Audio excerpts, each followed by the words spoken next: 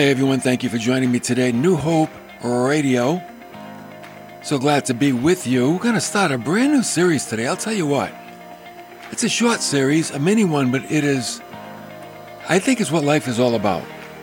It really is. If we can kind of back off from our temporal, earthly kind of thinking and delve into the spiritual, we're going to see just how important this series really is.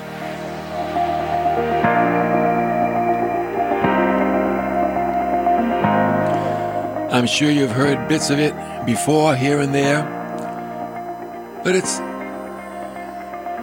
relative to each and every human being. Oh yeah, everyone. It's bad and it's good. That's what we're going to talk about. What's bad and what's good. So the series is entitled Sin and Salvation. I think you can figure out which one's bad, which one's good. Today is something the whole world needs to know. The origin of sin. Where did it come from? How did it start? That's what we're going to see today.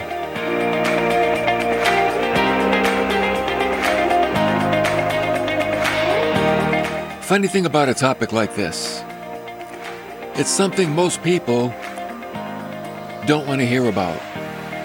That'll tell you something right there, won't it?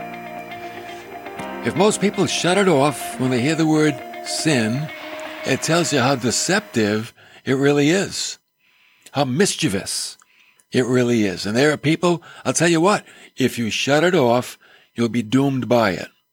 So just keep that in mind. If you shut off the message about sin and salvation, then you'll be doomed by it. Okay? Now think about it. Not wanting to hear about sin, that's like not wanting to hear about the stain that's on your shirt or the spinach that's in your teeth, right? Like, don't tell me that. Well, of course you'd want to know about a stain on your shirt or spinach in your teeth, right? Well, you know what? We need to know about sin. And because the effects of sin are not only temporal, but they're eternal. If you don't deal with it, there's a way out, thankfully. There's a way out. But they have eternal ramifications. Remember that. You know, a stain on your shirt is temporal. Sin is forever. Sin is the biggest problem in the human race. See, you can't deny it. Watch the news. Read the paper. Listen to people talk. The origin of all of that is sin. And you know what else it does? The worst thing? It keeps us from a relationship with God. That's what it does. So we're going to talk today about the origin of sin. Where did it come from?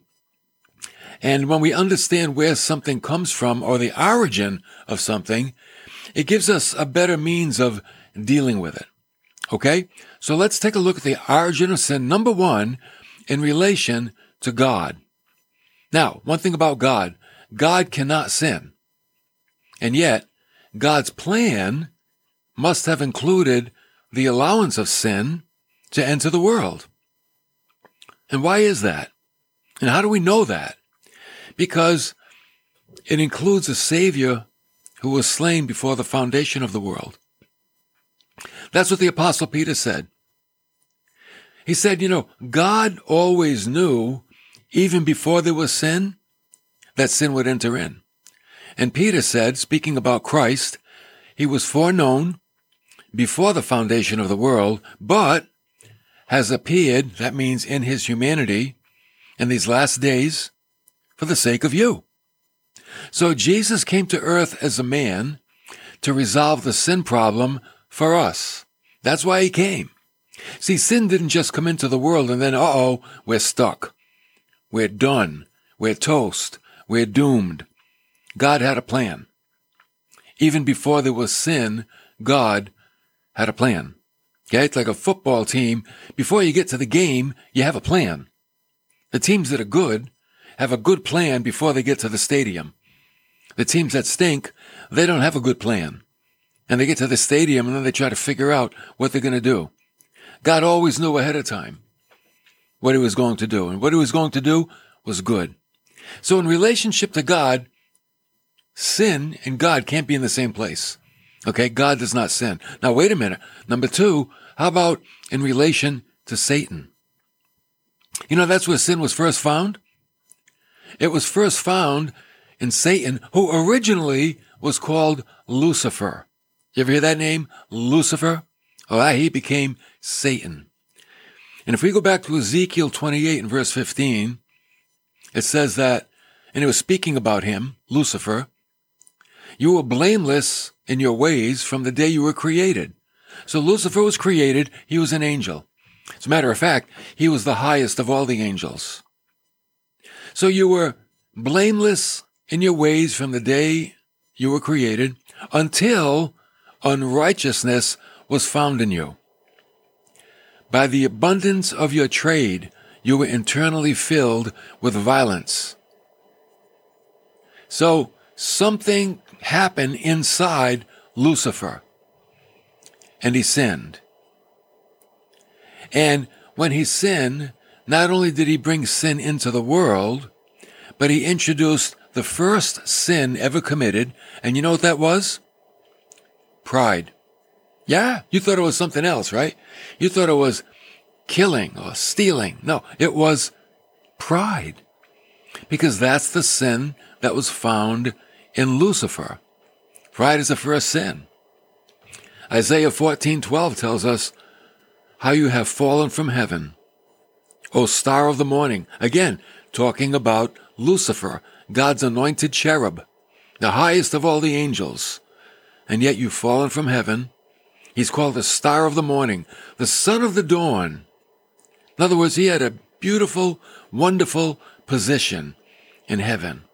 But then you have been cut down to the earth. You who have weakened the nations. And this is why. Because you said in your heart, I will ascend to heaven. I will raise my throne above the stars of God. And I will sit on the mount of assembly in the recesses of the north. I will ascend above the height of the clouds.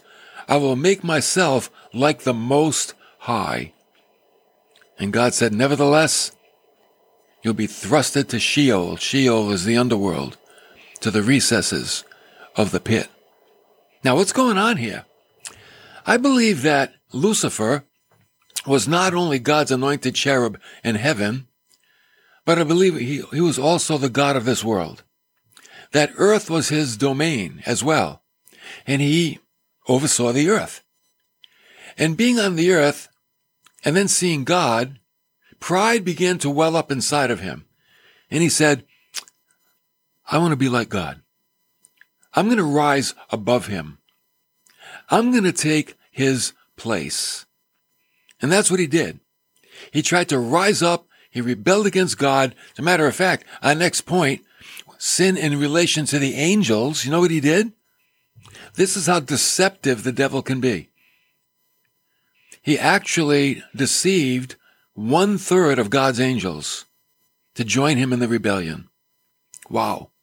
John said in Revelation chapter 12, verse 4, his tail swept away 1/3 of the stars of heaven and threw them to the earth.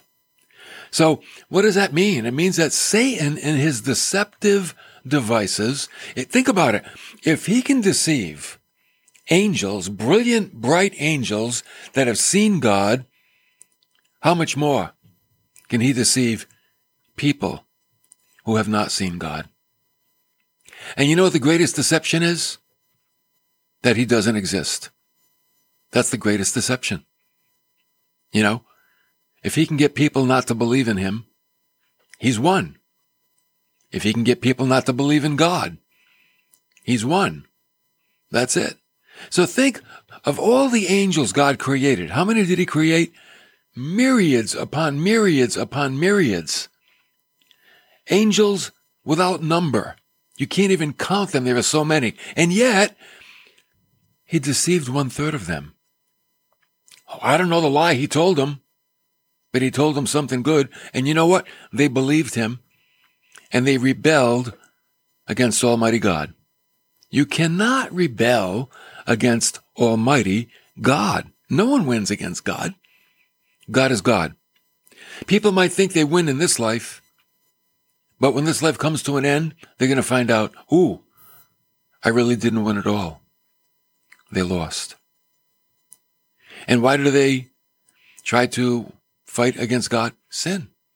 And maybe the root of every sin is pride. What do you think? Is the root of every sin pride and overestimation of self? Fifthly, let's take a look at sin. Here comes a sneeze. I'll try to fight it back. In relation to man.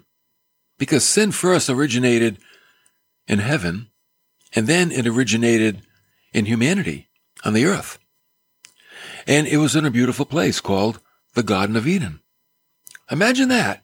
In a beautiful environment, there was still the act of sin. You would think a beautiful place like the Garden of Eden would be a place of contentment, fullness, satisfaction. It should have been, but I think it wasn't.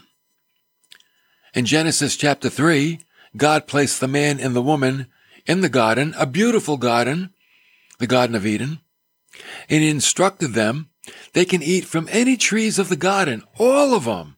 And how many were there? I don't know. But I bet it was a big garden. They could have it all.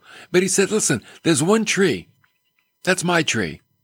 I don't want you to eat from that tree. That's the tree of the knowledge of good and evil. And I don't want you to eat from that tree because, you see, you're in a state of innocence. And I want you to live in a state of innocence. I don't want you to live according to good and evil. Well, what happened? The serpent came on the scene, who is Satan. This is after his rebellion against God, and he's on the earth. He's still the God of this world. And the serpent tempted Eve. He said, oh, eat the fruit. You'll be like God. Isn't that good? Don't you want to be like God? Yeah. Eat the fruit. She ate the fruit. See, he deceived her. That's what deception makes people think they're doing the right thing when they're doing the wrong thing. That's deception. You swear you're doing the right thing, but it's the wrong thing. That's the work of Satan. Deception. So she ate the fruit, and then she gave some to her husband, and he ate it too.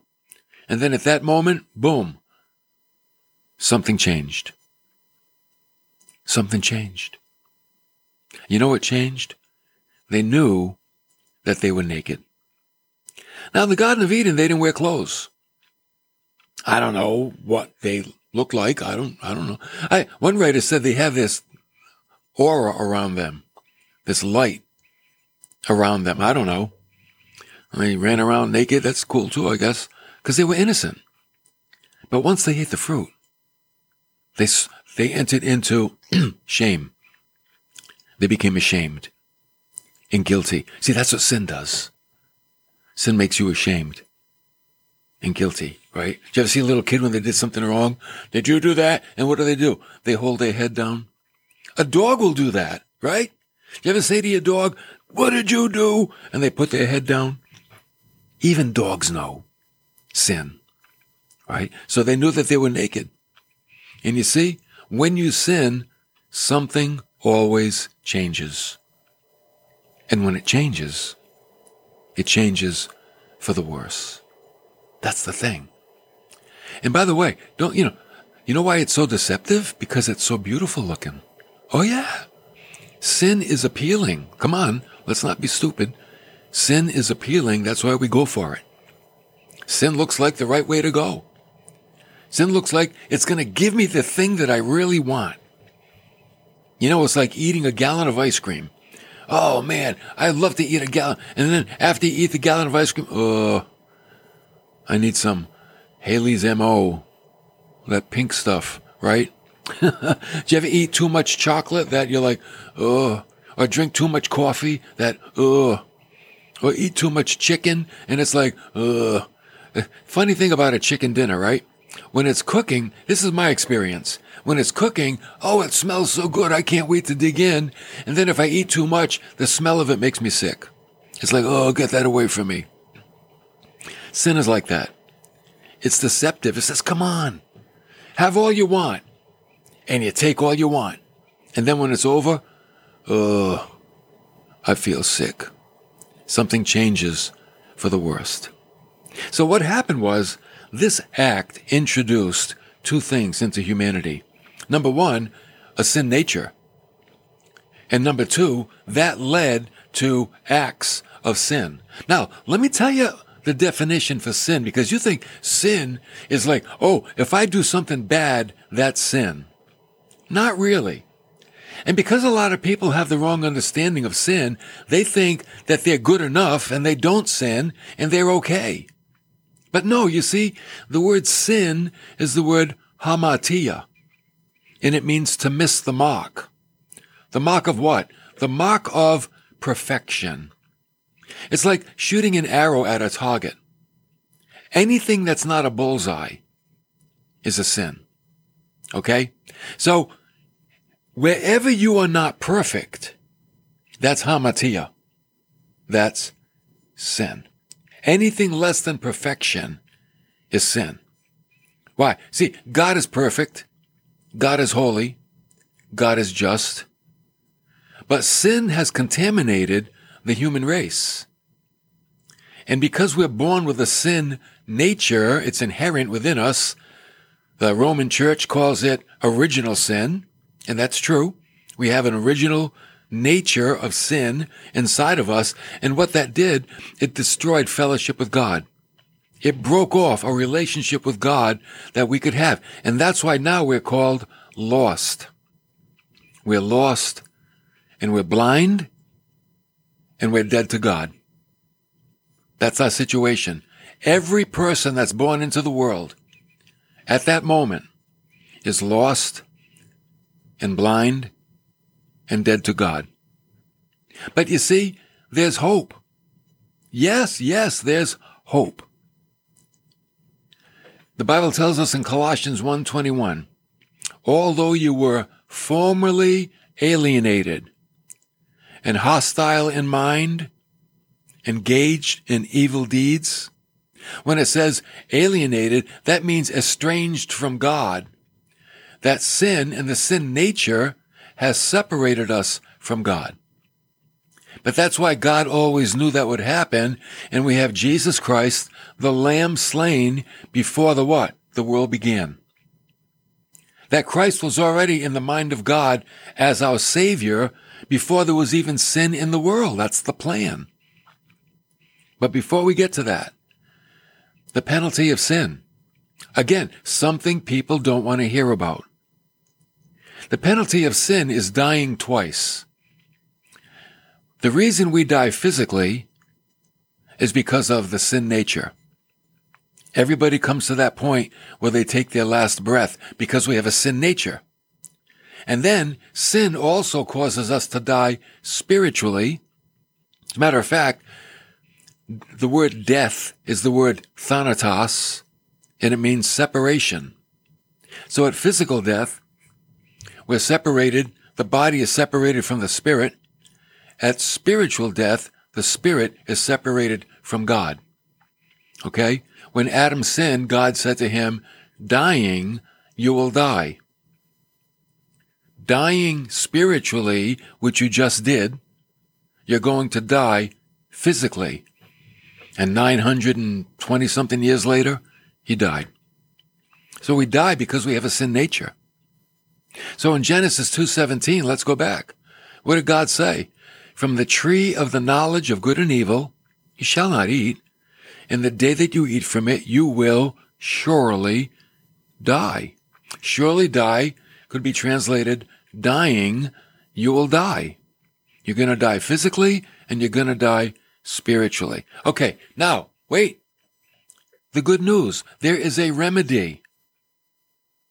See, no one has to be alienated from God for eternity. There's a remedy. And what is the remedy? Jesus Christ. The one that's come under attack more than any other person in the whole world. Why?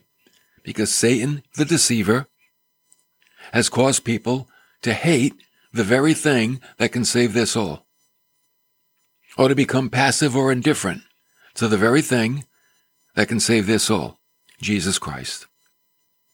Paul said in 2 Corinthians 5:21, He made him who knew no sin. So I could say, God the Father made him, God the Son, who knew no sin, he was perfect, to be sin on our behalf, so that we might become the righteousness of God in him. So what's he saying? He's saying that Christ took upon himself our sin, and then because he did that for us, we take upon ourselves his righteousness. And when does that take place? At the moment of faith. That's called the gospel. The gospel means good news. And the good news is, though we're lost in sin, we have a Redeemer. He took our sin and gave us his righteousness at the moment that we believed. Because you have to believe to appropriate that righteousness or that forgiveness. So, a summary of the gospel: Christ, the only entirely righteous one, when he went to Calvary, where he was nailed to the cross, he took our sin upon himself. He endured the punishment that we deserved. God was in Christ, reconciling man back to himself.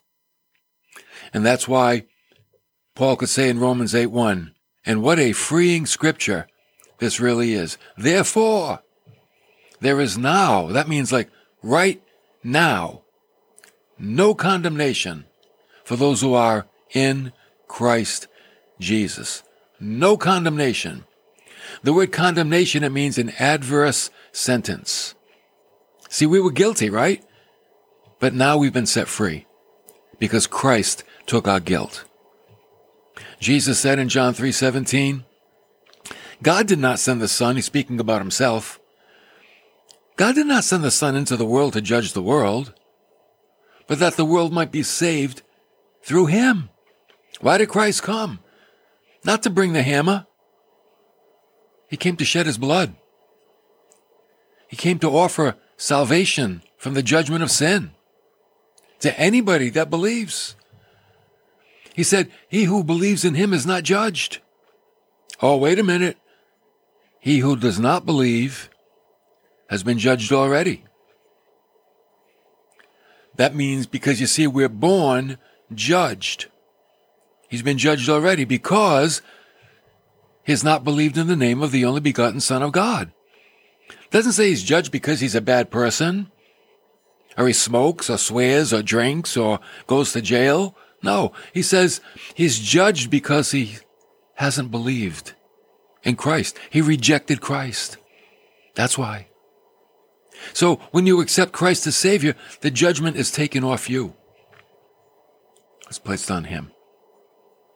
Think about that. And John's not talking here about a momentary emotional belief. He's talking about a settled conviction. You know, Jesus isn't a get-out-of-jail-free card. He's a settled conviction. It's a conviction that's in your heart. And if the conviction is really in your heart, you know what? Your life is going to follow after him.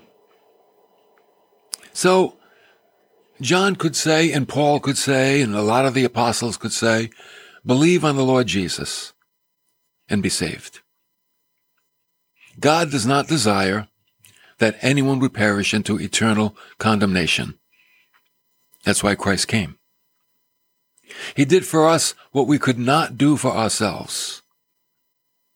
He made a perfect sacrifice of himself because he was perfect.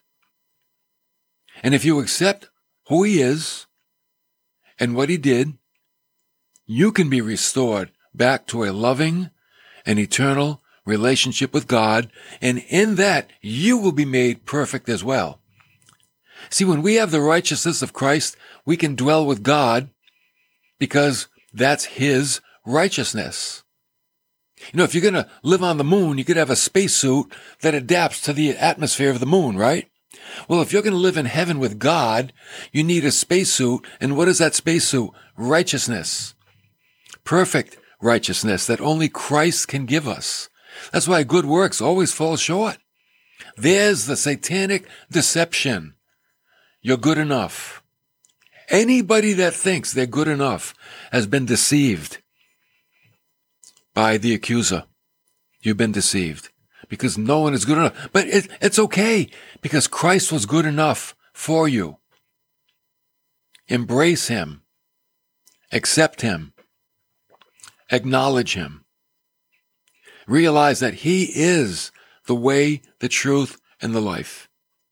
And no one gets to the Father but through him.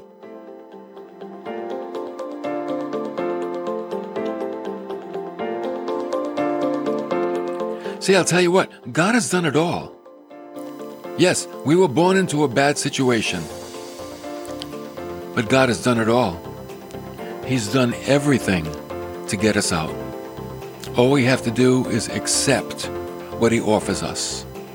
He offers us forgiveness and eternal life. Here it comes through his Son. Not any other way, but through his Son. Not through religion, not through being good, not through being a special kind of person, but through believing in his Son.